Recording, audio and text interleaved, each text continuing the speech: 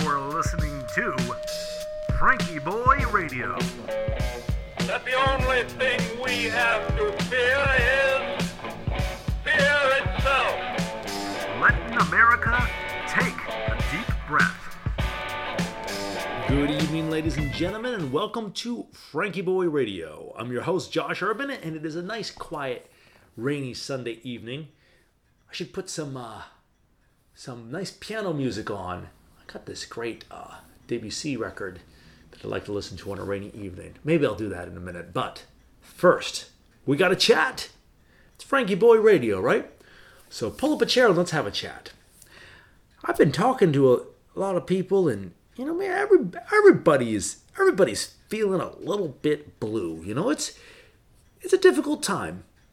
I certainly don't want to put myself above the fray. You know, I have good moments and bad moments myself, and it's really nice to get to do this podcast with you because something that's been helping me through this and recently in general is the idea that I really like, and that's the idea that perhaps a good aim is to aim for meaning, not happiness. Happiness can be a byproduct of that, but happiness can be a frustrating search sometimes. But if we aim for meaning by picking up what we can, what's right in front of us, accepting responsibility, not as in, you know, running for a political office or starting a stamp collection, but doing what we can, what's right there. I really like that idea. And that's something that in a good moment I try to do, and in a bad moment I forget. So this podcast has given me some meaning, and I hope you're enjoying it. So one of the things that sort of ties into this is the idea of control. Now, I think on a normal day, we really have the illusion that we're in control more than we actually are.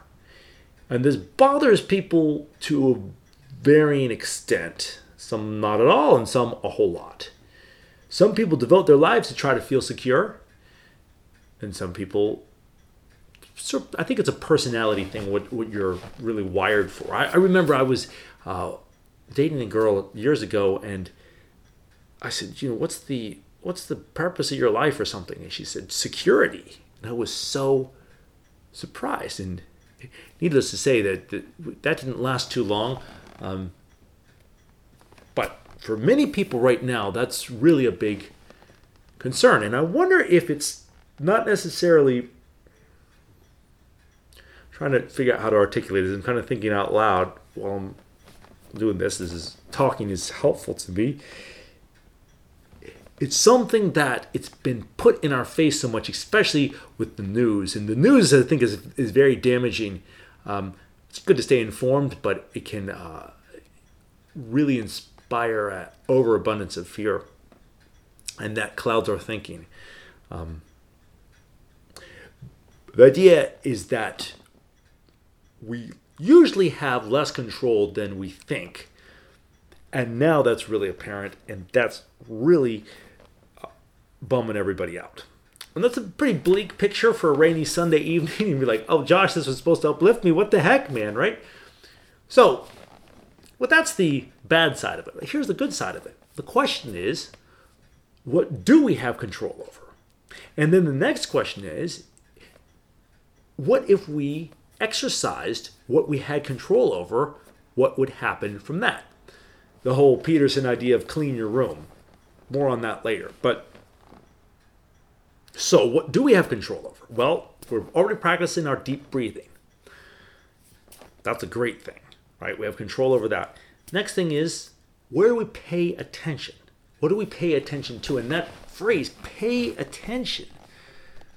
I always forget that. My time is money, right? I mean, both professionally and personally. So is yours. Where are we putting it? Where are we putting it?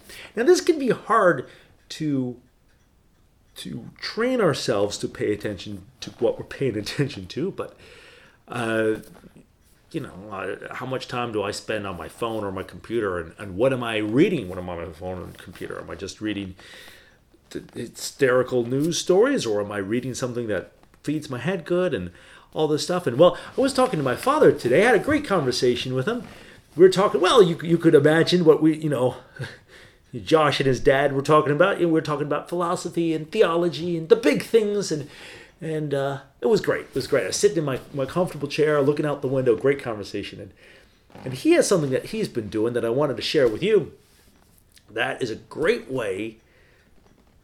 He's been having a lot of success with this, and I said, I was talking to him on the phone. I said, oh, I got to tell people about the podcast. And this is, you may have heard this idea. You might already do this, but if you're looking for something to try, well, I just heard this today, and I just think it's great. Is he every day he writes down 3 good things that happened to him.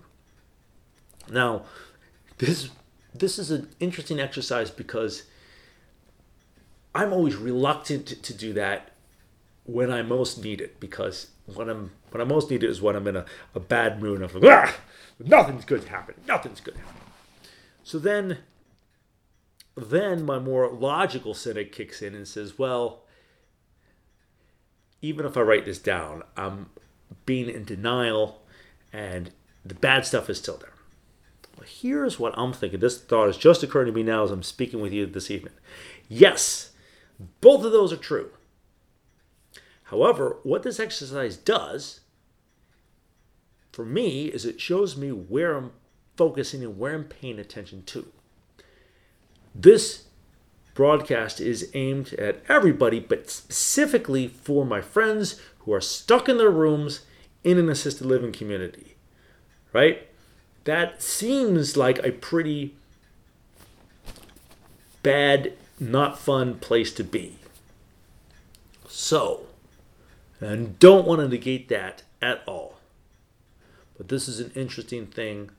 What do we have control over? We're always focused on what we don't have control over. The news feeds us that, and the news profits off that. But what do we have control over? And Dad's exercise right here is an interesting way to me to train my mind to see where I'm focusing. It's a diagnostics tool. I can say, okay, where am I focusing? What am I paying attention to? So if you want, try it. Write down, you can even start with one good thing today. You can say, one good thing, here's a starter. If you're at a loss, you can say, oh, hearing Josh try to figure himself out on this podcast, that was entertaining. I'll write that down. I don't know.